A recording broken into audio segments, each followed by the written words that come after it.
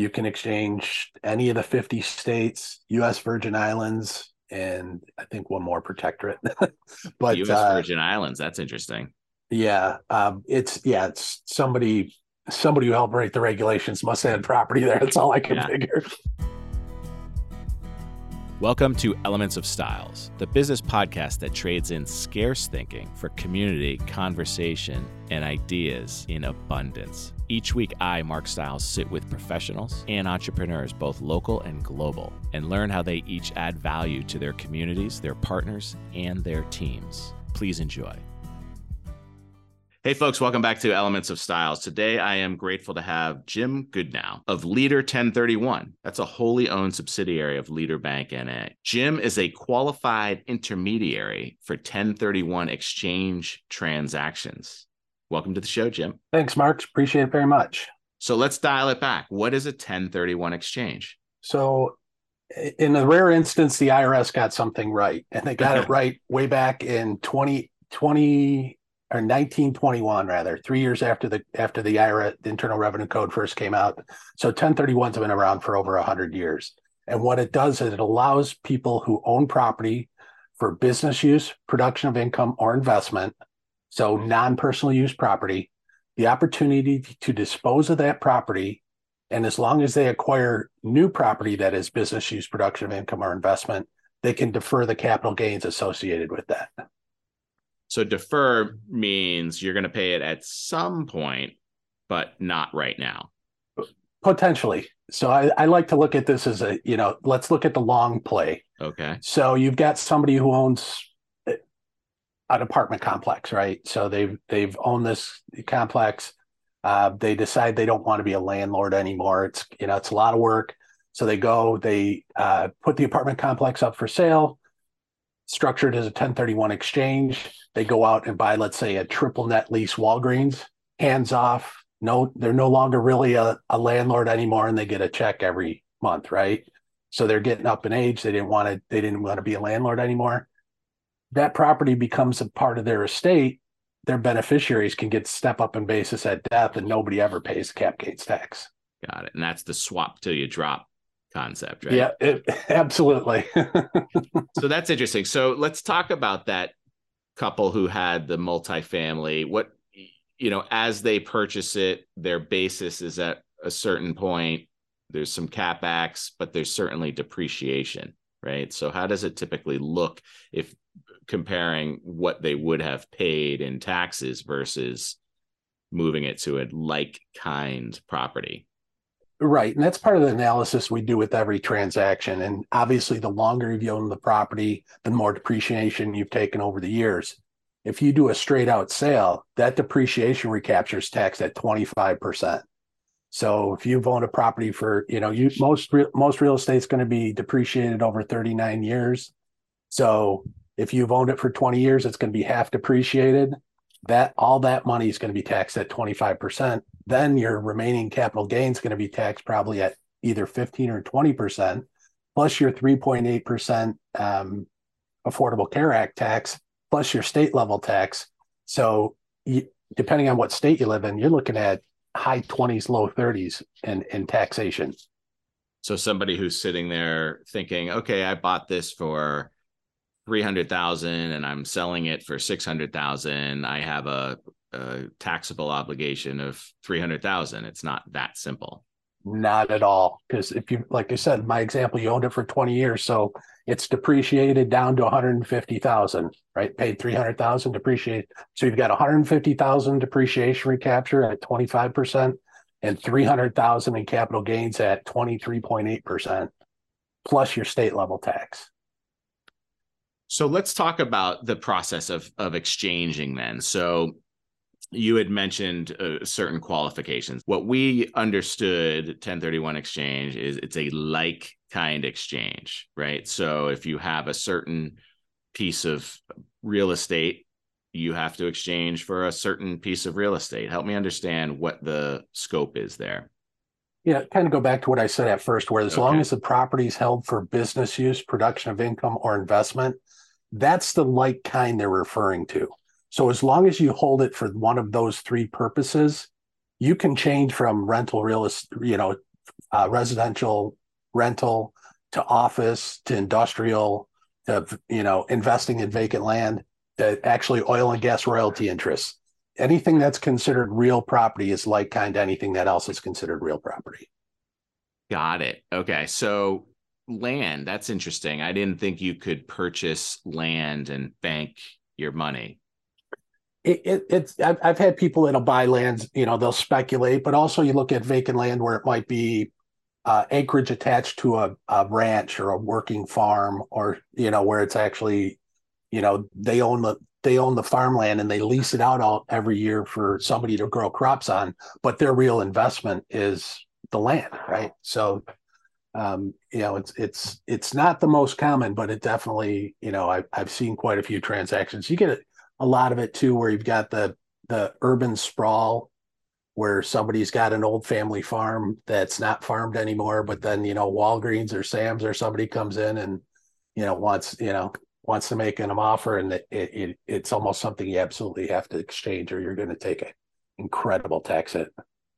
Right. Well, the IRS doesn't make things easy, so help us understand what the actual process is. So I have a 4-family residential. I've owned it for 15 years, and I'm tired of this property, but I'm not tired of owning investment real estate. I list the property. At what point are you getting involved? We'll usually get involved when you're under contract to sell. Okay. You can get us involved anytime prior to closing on the sale. Usually a week or so is enough time. I've done it the day of.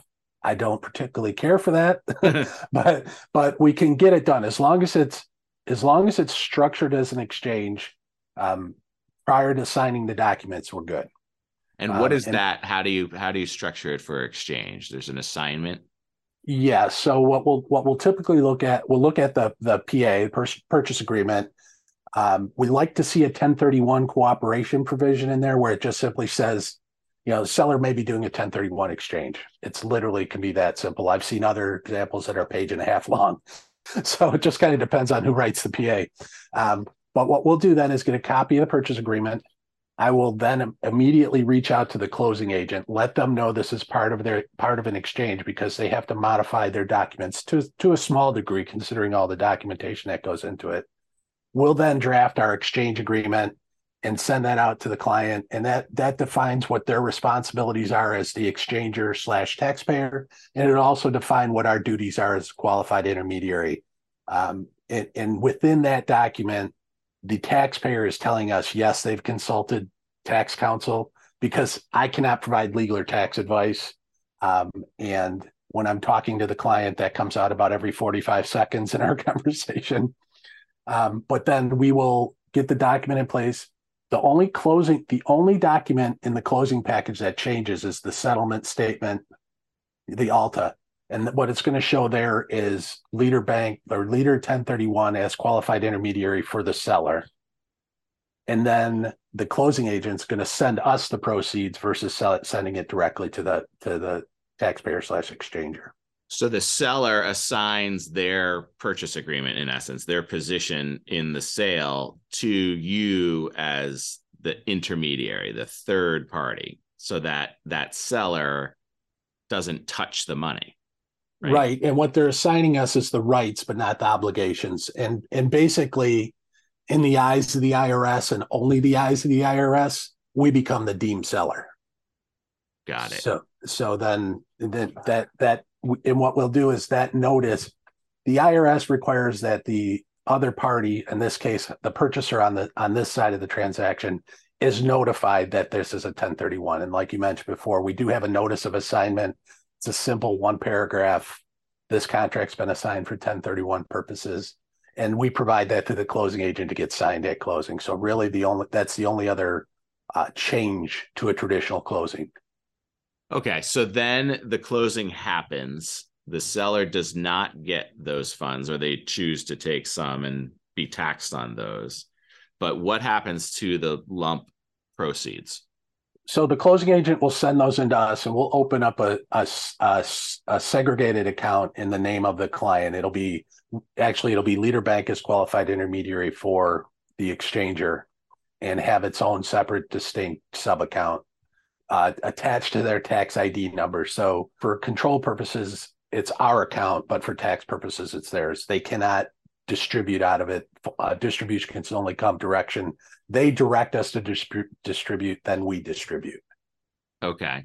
So then how does it work procedurally from the point where they sold to the point where they purchased? Like, how does the process work? What are they allowed to do? What are they not allowed to do? So let's take it as if they close today. Yep. So from today, their clock would start ticking. And what that means is they've got 45 days from today to identify what it is they want to acquire, and 180 days from today to close on that acquisition. The 45-day identification period, there's a couple different identification rules, but the most common is what we refer to as the 3-property rule that allows you to identify any 3 properties regardless of value. In order to have a fully deferred exchange, the value of the property you buy has to be equal or higher to the value of the property you sold. So if they sold, I think your example was selling for $600,000, you need to buy at least $600,000 in property to have a fully deferred exchange. Got it. What if they had a mortgage? So let's stick with your example. Let's say you had the $600,000 property, $200,000 mortgage, $400,000 comes into the QI. We'll use that $400,000 for the down payment on any property. You can get either new debt to cover the difference, or you can actually contribute additional equity to replace debt. Okay, so you have to mirror that $200,000 mortgage. You have to buy something in excess of the 600, even though 400 is your proceeds. Yeah, it's equal or up in equity and equal or up in fair market value. So you have to use the full 400,000, and you have to hit that 600,000. But if you only want to buy 400,000 in property, you can, and just recognize gain on that 200,000.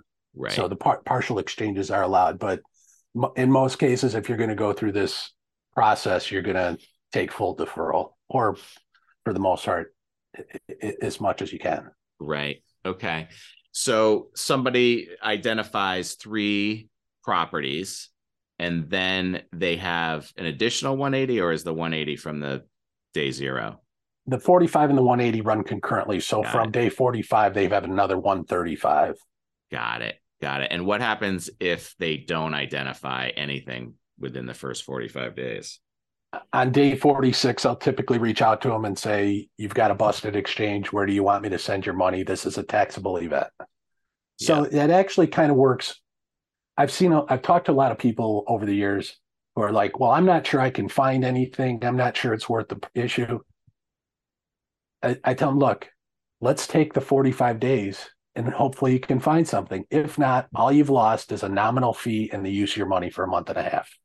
Right. So I think it's, even if you don't think you can make it work, 45 days isn't that long, right? So it might make sense to just give it a try. Hopefully you can find something. Right. So what about you've identified one of 3 and you're struggling to close, or you decide none of them are going to work? What happens then? Yeah, if you're between day 46 and day 180, you're locked in to those properties you identified. And under the regulations, and this is IRS rules, not Jim's qualified intermediary rules, those monies can only be used to acquire properly identified property or the expiration of the exchange period, which basically means if you can't find anything, if your deals fall apart between day 46 and day 180, you can't get your money till day 181. And the theory being that it may come back to life, right? That deal that quote fell apart could actually come back together. They want to take the flexibility away from the qualified intermediary and the client to say, we're going to just identify 3 properties. We know they're all flyers. It's just, they want to make sure that the regulations as written aren't abused, I think, is their theory behind it. But it's the IRS, so they're really difficult to tell sometimes. Yeah, no, I get that. What if they saw a screaming deal and they wanted to buy first and they haven't had the ability to sell yet? Yeah, now we're looking at a reverse exchange, which Okay. it still has the 45 and 180 deadlines, but the IRS does not allow you to own both properties at the same time. So the way that property has to be structured is what we refer to as a parking transaction. And in that case, the reverse exchange company will create a new LLC, and that LLC will actually purchase the property.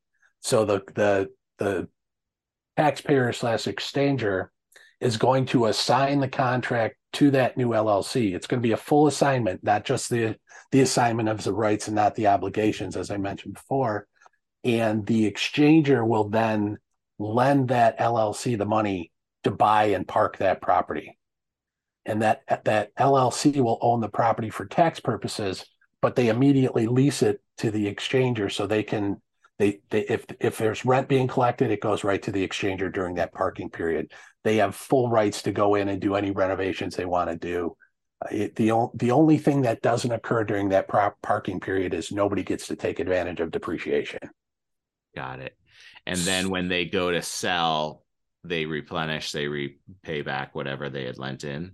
Yeah, so we go through the whole same process as we talked about at first, where we get an exchange agreement in place.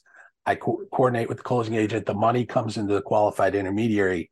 Then that parked property is acquired to complete the exchange, and the proceeds from sale will then be used to repay the money that was lent to the LLC by the exchanger. So they'll get that money back in their pocket. Got it. What if they want a value add? Is it possible to buy something? So let's use that example of 600,000 and then buy something for 400,000, but they plan to put $400,000 into that. Right. And now we're talking an improvement exchange, which has it's a kind of a hybrid, but it has more similarity to the reverse, wherein the improvements have to be done to the property before they actually take title to the property. So again, we'd set up an LLC to buy that property, make the improvements, and then when the improvements are at least get to the $600,000 level, so we know we have a full exchange, then that property can be acquired as part of the exchange. Got it. So until you get to that point where it is like kind, you don't have the full exchange. You don't have the purchase yet. That's interesting. What about geography? Where can you do it? So I'm here on the South Shore of Boston, Massachusetts. Can I exchange anywhere in the United States? U.S. property for U.S. property. So you can exchange any of the 50 states, U.S. Virgin Islands, and I think one more protectorate. But U.S. Virgin Islands. That's interesting. Yeah, it's somebody who helped write the regulations must have had property there. That's all I can figure. But so anywhere, any U.S. property, and actually you can do foreign property for foreign property, which is kind of an interesting twist that people don't really think about. Most of the transactions I've done for that are large U.S. taxpayers that have a lot of multinational holdings. I did some deals for a oil and gas company that had holdings in Thailand, and they exchange them for holdings in Canada. Got it. It's kind of strange, but so Jim, assuming somebody finds their way to you and they replace a property for a like kind exchange, and they had an amazing experience, and they sit down on the Google machine and they want to type out a testimonial, what does that sound like? I take the approach of educating and problem solving when we do these transactions. So most people have never done an exchange. If they've done one, it's years ago. It's something new to them. It's a highly valuable asset within most people's holdings. So what I do is I walk them through it. I hold their hand. So they're going to walk away, one, fully educated and understanding all the impacts of the potential exchange, even the fact, like you said, down the road, it's tax deferred. It's not tax free, like some people say. So you arm them with that information, and they can make an informed decision. So my perfect client review would be, Jim was extremely helpful in structuring this transaction for me. I came in not understanding how the process was run. or what steps were necessary. He walked me through the process, educated me on the pitfalls and the benefits, and was integral in working with my advisors and the closing agents to make the transaction work smoothly. Oh, I love it. I love it. And he saved me a lot of tax money for the short term, at least. So I know you listened to a couple of the podcast episodes, and I ask everybody the same question at the end. And I know people are sitting at the end of their seat wondering, what song is Jim gonna sing? So we get together. Karaoke is on. Jim Gudenau, you are next up on the mic. What are you singing? Well, I knew this was coming, and I had to think about how long ago it was that I actually did karaoke, and it happened sometime in, I would guess, the early 90s. Nice. And that took place after me and the boys finished a softball game and went to the bar and had perhaps one or two adult beverages. I love it. And fortunately we went up as a group because all of us were awful singers. And I personally have absolutely zero musical ability. So I don't know if you refer to it as the chorus or the refrain, because I don't know my music terms very well, but I was on the background for AC/DC Thunderstruck. Oh, I love it. So I got to do the na na na na na na na thunder, and that was the extent.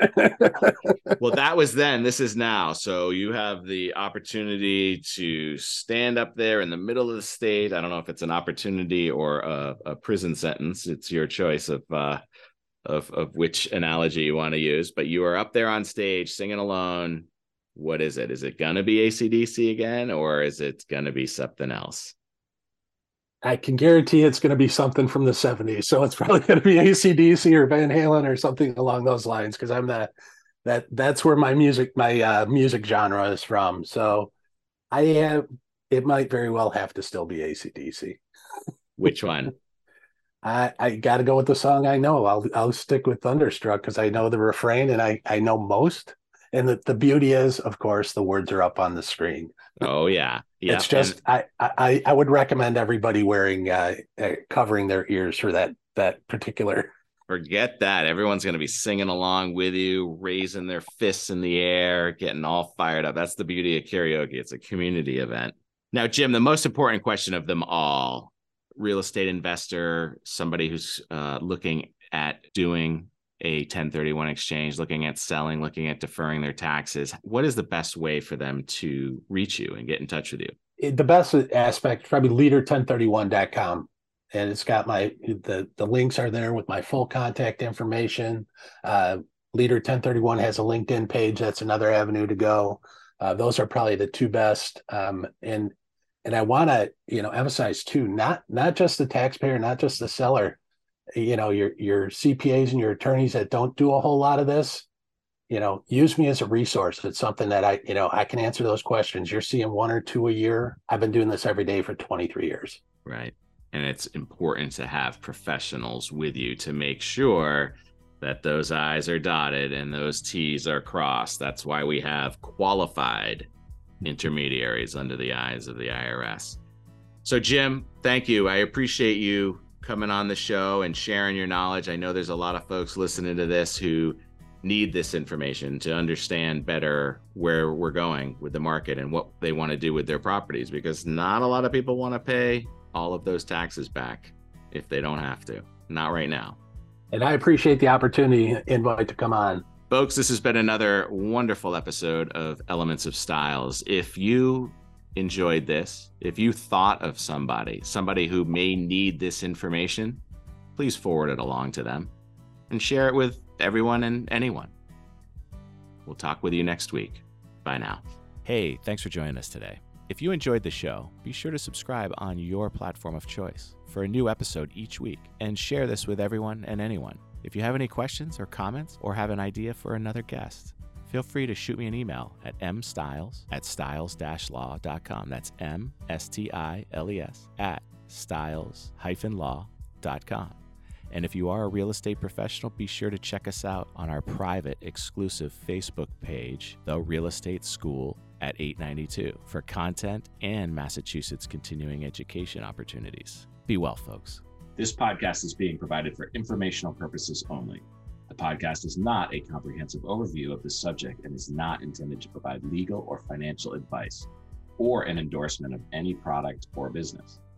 The views expressed by podcast guests are their own, and their appearance on the podcast does not imply any endorsement of them or any entity they represent. Please seek legal, financial, or tax advice before taking any action on the matters or products discussed herein.